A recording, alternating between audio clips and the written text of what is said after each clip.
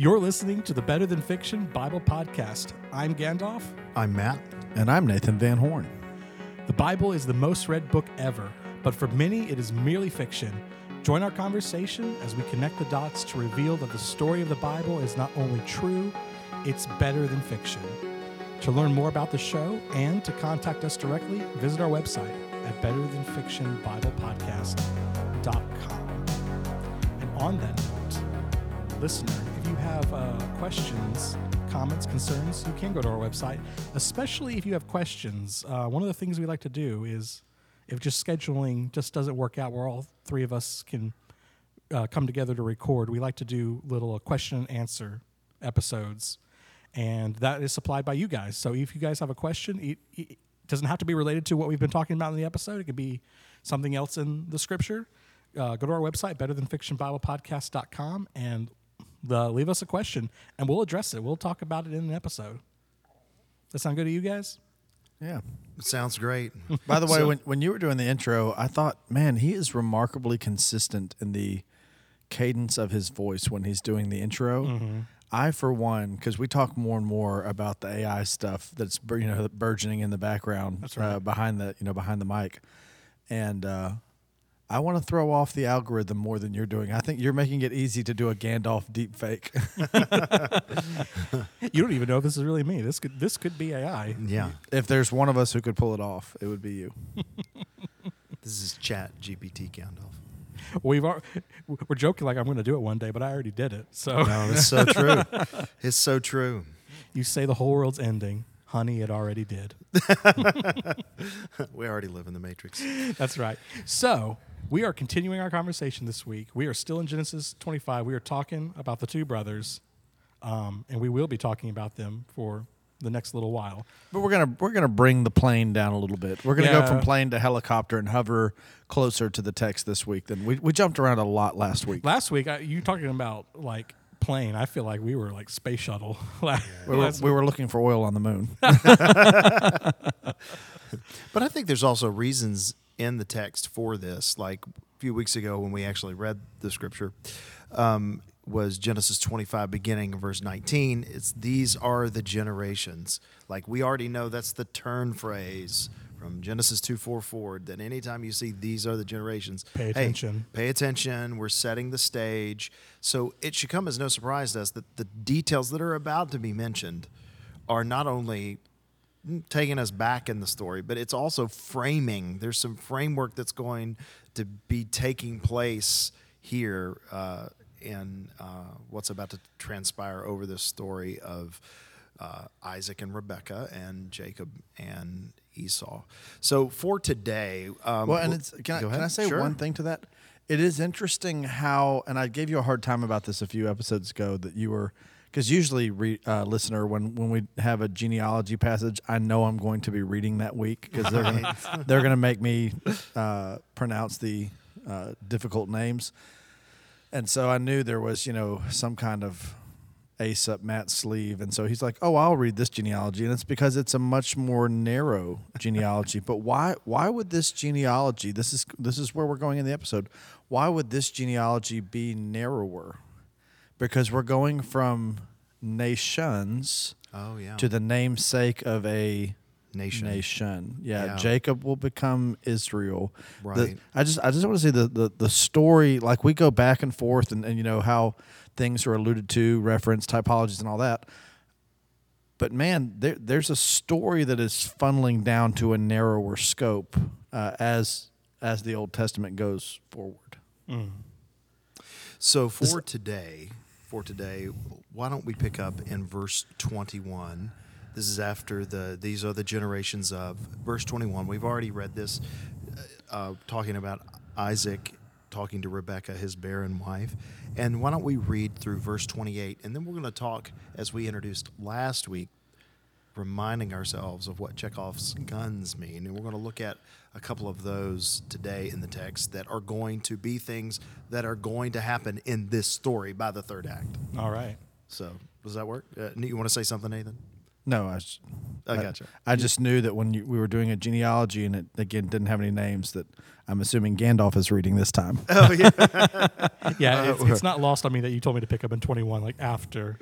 Okay, well, you can pick up in 19. I was just trying to help you out there, bro. In the words of early 90s pop music, whoop, there it is. That's right. Well, just begin in verse 21. All right, this is Genesis 25, starting in verse 21, as always, from the ESV. And Isaac prayed to the Lord for his wife, because she was barren. The Lord granted his prayer, and Rebekah, his wife, conceived. The children struggled together within her, and she said, "If it is thus, why is this happening to me?" So she went to inquire of the Lord, and the Lord said to her, 2 nations are in your womb, and 2 peoples from within you shall be divided. The one shall be stronger than the other. The older shall serve the younger. When her days to give birth were completed, behold, there were twins in her womb. The first came out red, and all his body like a hairy cloak. So they called his name Esau. Afterward, his brother came out with his hand holding Esau's heel. So his name was called Jacob. Isaac was 60 years old when she bore them. When the boys grew up, Esau was a skillful hunter, a man of the field, while Jacob was a quiet man dwelling in tents. Isaac loved Esau because he ate of his game, but Rebekah loved Jacob. Lots to talk about there. Lots. So much to talk about. So one of the things that when you do read a genealogy, what are you reading about? You're reading about the history of people. Yeah, but specifically, if you're reading a genealogy, you're reading what? Like names. Names. Right. And one of the things that the Bible does a lot over and over again. You got to know who begat whom. Not only who begat whom, but the names mean something. Yeah. And like, for instance, we've... And historiographically, people would say this is, they would call it like etiology. You hear it pronounced both ways. It's a recording of past events that gives an explanation for the way things are in the present. Right. Like there's something about that name that it's the Chekhov's gun kind of thing. You should draw some inferences about where the story might be going from what you read by the introduction to the character. Do y'all remember when we did the Sumerian kings list? Yes. The 10 kings. I loved that episode, by the way. That was the Ancestry.com episode? Yeah, that was like episode 13 or something. Yeah, way back when. Maybe 20. Episode 20. It was more than 100 episodes ago. Yeah, it was a long time ago. But Gosh, we talked about like how all of these names like meant something, but that because these stories are much older than the Hebrew language, that likely we're getting the Hebrew translation. The Hebrew translations of these people, or it's just the names the Hebrews gave these people. Like I'm not trying to say that the Hebrew is wrong. I'm just saying that they are shaped. This is the way they wrote the text of Scripture. They're wanting to shape. Not just the way they wrote it, the way God inspired it. That's right. This is the way God wanted us to have it so that we might think about things. And it also shows His providence, even in, this story as well. So, and again, we want a Bible that connects the dots well in our day and time, but we rob it of its authority when we don't allow it to connect dots in its day and time. Yeah. And in the words of Forrest Gump, that's all I have to say about that. So my grow group leader here at the church, or one of them, I have 3 of them. They're all excellent. But they rotate through. But Lee Walker, and Lee Walker is a faithful listener to the podcast. He's an ophthalmologist. We were on judicial council at MC together. Yeah, no, Lee Walker. I had to recuse myself when my wife got a parking ticket on campus.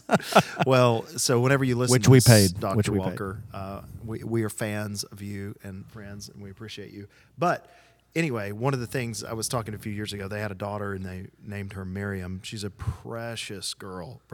So Lee is married to Suzanne, and we were talking about the meaning of names, and they'd already picked out the name Miriam. Miriam means rebellion. And it was like brave choice. Whoa. And I remember Suzanne talking about like, whoa, how about that? Now, that does not speak of we have this, the Miriam that they We have this with our kids. So Judah was originally going to be Judah Tate Van Horn. He's Judah Averett. And a few weeks before he was scheduled to be born, one of our church members said, "Tate, preacher, we'll just call him Tater." And we said, nope, you won't. And we changed his name. We changed it, and so we couldn't decide between Judah Emmett, which is Hebrew for truth, and Avery, so he became Judah Averett. Gandalf, what's the meaning of your name? I'm trying to remember. James? James, it's Jacob. Yeah. Oh, well, James is from Jacob. Supplanter. It is supplanter. Yeah, You deceiver. Yeah, I knew that. Sometimes when Gandalf tells you he's going to cut something from the episode that you said that embarrasses you, and he puts it at the end. Jacob.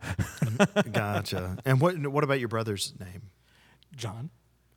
I don't know what the meaning of John is. What's the meaning of John, Nathan? I don't remember off the top of my head. John, I feel like I should know that. Oh gosh, I'm gonna have to Google this one. I'm gonna be. He hates this fact. His name is only because it's the other son of Zebedee. Like his name only exists because of my name, and I relentlessly remind him of that fact. Ooh, graced by God. There we go. How about that? But I need to see the. Yeah, how about that? Well, I don't want to get caught too much down the rabbit hole, but it does play in today's story. That these are the generations, whether it looks like one or not, this is set up as a genealogy. Before they're actually telling the story, they're telling the information from the genealogy.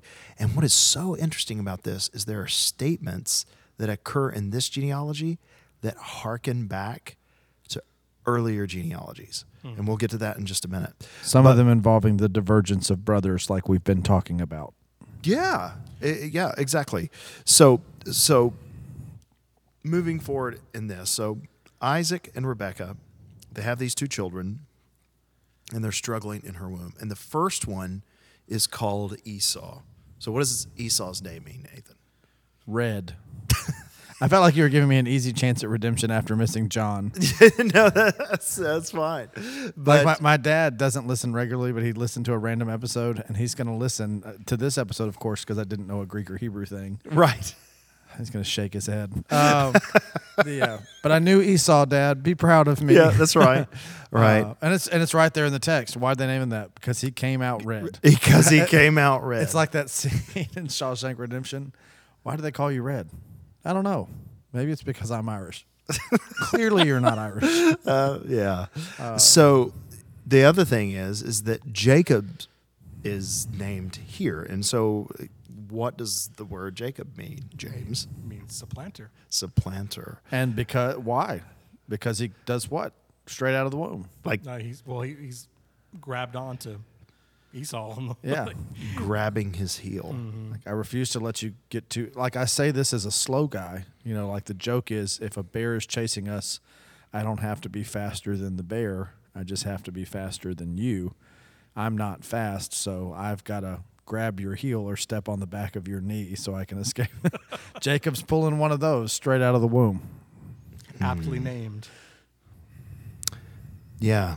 Man, so much to think about there. I was just immediately thinking. Is he taking something that's not his or something that was going to be his all along? That's the grand mystery we're discussing for the next several episodes. Right, because I was thinking Genesis 3:15, striking the heel, even though this is the other side, so to speak, because Jacob beat the seed of promise.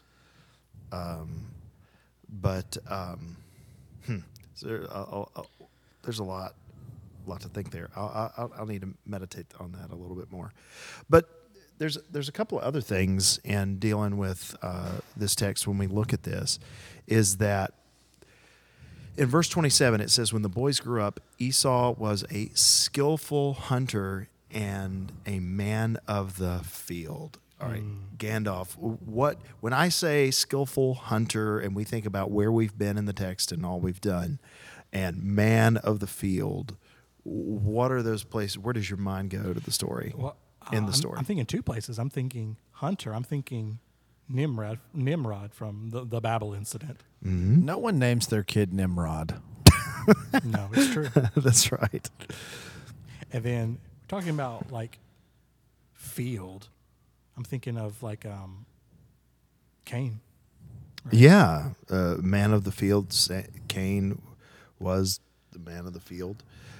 So it's interesting. So you've got Nimrod and Cain here, but then it moves over to Jacob, and he's different. He's not a man of the field. He is a quiet man dwelling in tents. Now, growing up in Sunday school, Gandalf, how was this story portrayed to you, Jacob and Esau? Oh, well, Esau is like a Giga Chad, right? It's like, this ripped guy is like going out into the field and like just punching his prey to death. And Esau is like this sickly, weak-looking guy that's like... Or Jacob is. And Jacob's like this sick, weak guy who's like hiding in the tent and he can't go outside and he's, pathetic. Making cookies with mom. SPF 95. Yeah. He's the kid who took home ec while Esau took shop class. Can I just say, like, as someone who's not good with my hands, school education evaluates a very narrow spectrum of the brain's potential functions. Mm-hmm. And you want to, like, part of you wants to be the rugged Esau man, but a shop class probably would have destroyed my GPA. Like, it was, like as a guy who thrived because they only tested these skills. And like, I think of the Breakfast Club where the kid's failing shop class because he couldn't make a lamp. I am that kid. I am with you, Jacob. But we missed that on Jacob because that's not really what it says. Right, because he's a dweller in tents. So it's even though it's applied to, Jacob was, as I've even heard people say, Jacob's more feminine, Esau's more masculine. And this is why Rebekah loved Jacob, because he was a mama's boy. He stayed at home, made meals with her. He liked cooking, that type of thing. And then you have Esau, who's a man's man. He's got, the 37-inch mud tires and the lift kit on his truck. And he is definitely straight pipe as Raptor. We're going hard after Giga Chad today. But what's a word I'd never heard before we started recording. That's right. But when you actually look at the text, there is another genealogy to help us understand what this genealogy is saying, and it's Genesis chapter 4. So Genesis chapter 4, where it's actually the genealogy of Cain, and it's going through the sons of Cain. Well, there's this guy named Lamech, which, by the way, we remember him. We know Lamech. He's the original Giga Chad. Yeah. Right. So he took two. Cain is to be avenged sevenfold. That's right. So this is Genesis 4:19. Like I think of Lamech, and I think of. Did y'all ever see the Disney movie The Rescuers Down Under? Yeah. Joanna. Oh yes. Fetch me those eggs. That George C. Scott heavy. Yeah. I could have just said Patton. I don't know what was that guy's name? McLeach. Yeah, that's what his name was. But it's the George C. Scott voice. That's right. So the Carthaginians. And it says, and Lamech took two wives.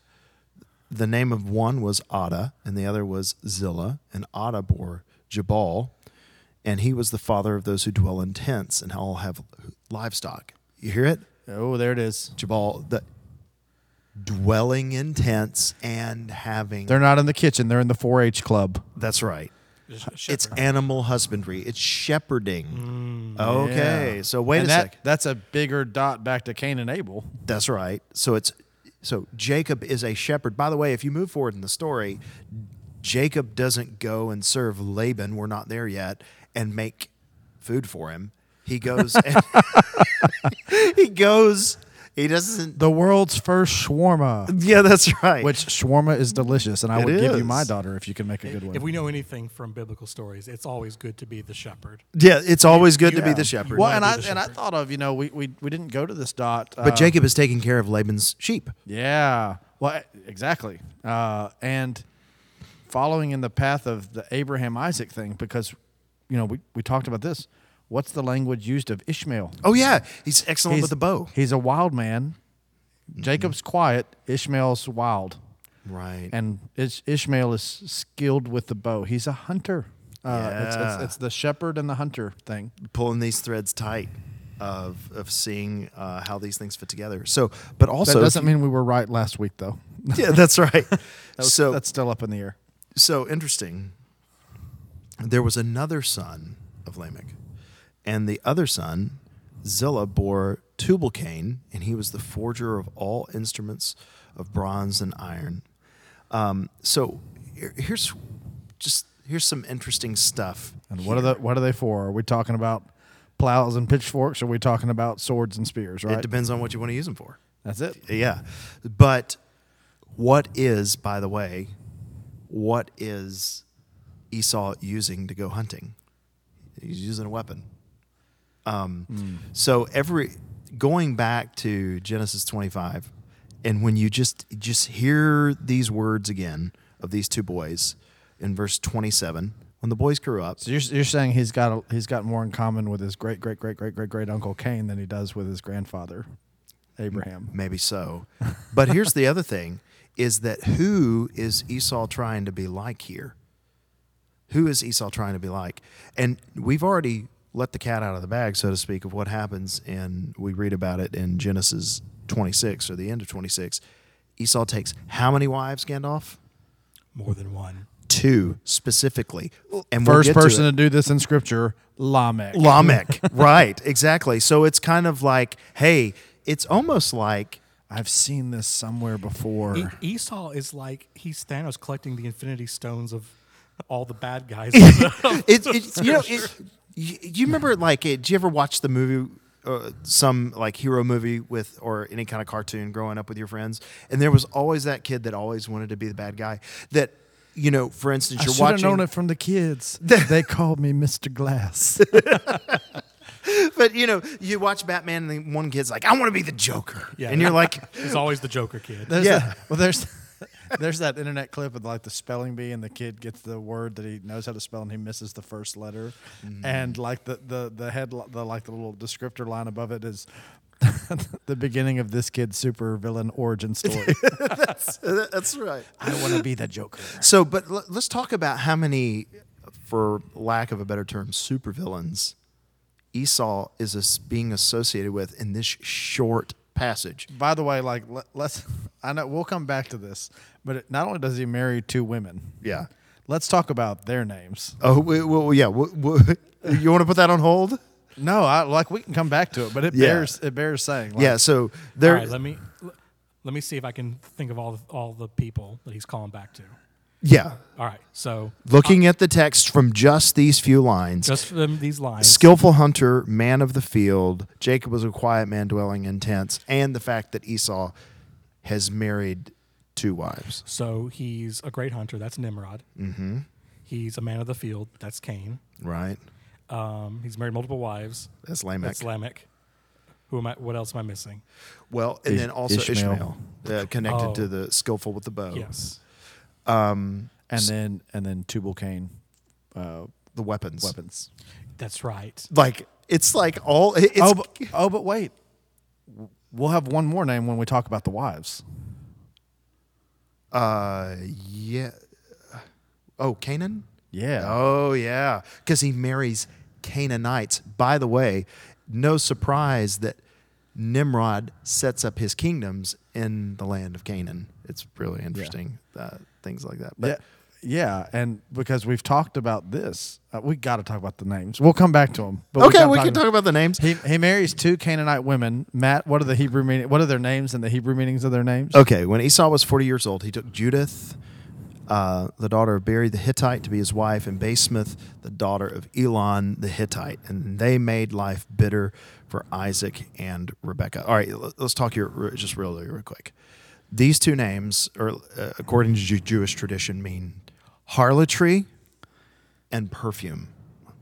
Why would you name your daughter harlotry? Well, so there's the real bad guy here is their parents. Yeah, who is naming their child harlotry and perfume? Well, and so and you have different takes on this. Harlotry, come inside.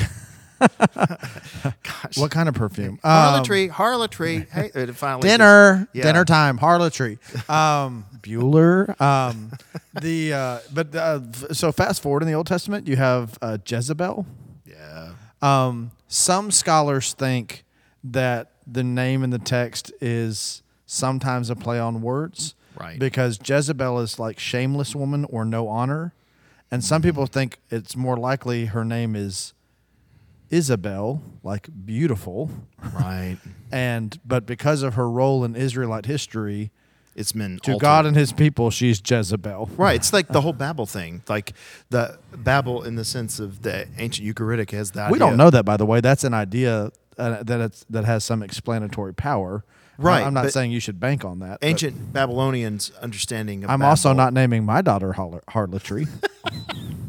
But ancient Babylonians, remember we talked about Babel meaning gateway to the gods, but then in Hebrew, the way they use it, it's confusion. Yeah. It's like a there's a lot of wordplay. And right. So much wordplay. Heel grabber. The idea of the New Testament writers just throwing out playground level insults. But so it's kind of like, all right, so Esau, who do you want to be? Do you want to be Thanos?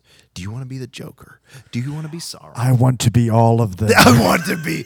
Give me them all. Give me them all. So every ring of power. Yeah, Esau's got his Infinity Gauntlet on, and he's collecting bad guy tropes as Infinity Stones. Just one more. Infinity Gauntlet on one hand, Ring of Power on the other. But this does bear repeating. We have to go there, and we can come back to it. We will come back to it. Mm. But why do we highlight the Canaanite wives? Not just 2 wives, but 2 Canaanite wives. Why is that? Where do we know Canaan from? Oh, our guy. We don't have time to go fully there today. But remember our guy, our trilogy. Think back to the most viewed episodes. Yes, that's along right. with the art of the deal. Yeah.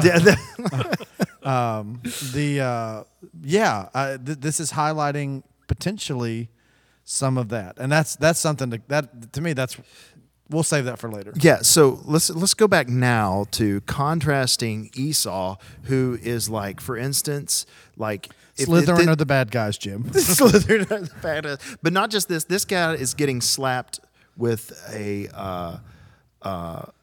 note on his papers in elementary school. ODD. You know what ODD is? Oppositional defiance disorder? Absolutely. Esau is out of control. He is out of control. He is wild. But he can bring in some good meat from the field. That's right. These guys are always and useful. Papa loves a steak. That's right. It's getting into that. Red meat. So what is interesting? What is interesting is Esau is a skillful hunter, man of the field, while Jacob was a quiet man. Remember, we're not talking about frosting brownies. We're talking about animal husbandry, most likely. He's a non-Gaston. It's not about decibels, it's about disposition. Oh, that's so good. Say that one more time. He's not Gaston. It's not about decibels, it's about disposition. In fact, this is the same word. In other words, when in Genesis 33, when they're, they haven't seen each other in a long time, Jacob is not off base to I wonder if my brother's going to try to kill me. Right. Esau's probably not worrying the same thing about Jacob. No, not at all. And it's like, well, Esau's coming with 400 men. Well, that's just what Esau does. He goes everywhere with 400 men, like because entourage. It's just like so Esau he goes to Enterprise and it's like, what kind of car do you want? You've got to drive to the airport to the hotel. He's like, man, do you have like an F-750? Like I think I would like something with diesel. Like stretch limo Tahoe, please. Esau definitely has a Bluetooth speaker like playing his like intro music wherever he goes. Yeah, he definitely has WWE wrestling entrance music. Oh my goodness! So what's an interesting thing here? And I know we're going to run out of time, so this is going to bleed into the next episode. To it, yeah. But there's one word here. Jacob was a quiet man. Well, Nathan happens to have been recently in a teaching series on Wednesday nights at his church on another guy that the same word is used to describe. Who is that, Nathan? Job. In fact, right there in Job 1:1, it's the word blameless. Yeah. And this is, by the way, blameless, I think, first time scripturally is used of Noah. Yes. It's a word right. It's a word we'll see a lot in Leviticus to describe the type of sacrifices that are acceptable. It's a word we'll see I'm preaching through Philippians right now on Sunday mornings. And, Paul says, therefore, just as you've always obeyed, not only in my presence, but now much more so in my absence. And I'm quoting from memory. This may not be the ESV. Sorry. Bleep. But continue to work out your salvation with fear and trembling, because it is God who is at work in you, both to will and to work in his good pleasure. And then what does he say? Do all things without grumbling and complaining, that you may be blameless and pure, children of God in the midst of a crooked and perverse generation, among whom you shine like stars. There's an Abraham reference. Oh. You see what I'm saying? Like that whole story is lurking in the background for Paul so much of the time. So this is going to play in majorly in the next episode, because we're going to talk about why is God using these very flawed people, but not just as antagonists, but as protagonists. Yes, and that's where we're going next time. But one of the things I was just thinking about with Job, when we were talking about domesticated animals, like when Job is losing his livelihood, what dies? All of his livestock. And he loses it to Roman warriors. Or Chaldean. Yeah. Or roaming warriors. That's what I said. Oh, roaming, yeah. I thought you said Roman. In other words, not people who dwell in tents. Not people who dwell in tents. That's right. Men of the field. Wow. Man, the dots, they're everywhere. Next episode. And listener, something you should do without grumbling. No wonder God gave us a starry sky. That's us together. That's beautiful. That is beautiful. You know what else is beautiful? Subscribing to the Better Than Fiction Bible podcast. We have reached the end of the episode. Listener, for some reason, inexplicably, which I say that, but I know you're out there. You listen to 127 episodes of this podcast. You have not yet subscribed. Sorry. Please do that, and that way you get a notification every Tuesday morning. Not only that, but the spread of the show will go farther, because the more of you that interact with the podcast by subscribing, the more it gets recommended to other people who can be brought into the listenership. So we have a lot more to say on Genesis 25. So go ahead and subscribe. We'll be back next Tuesday morning. Have a good one. See you next time. Shalom. I loved it.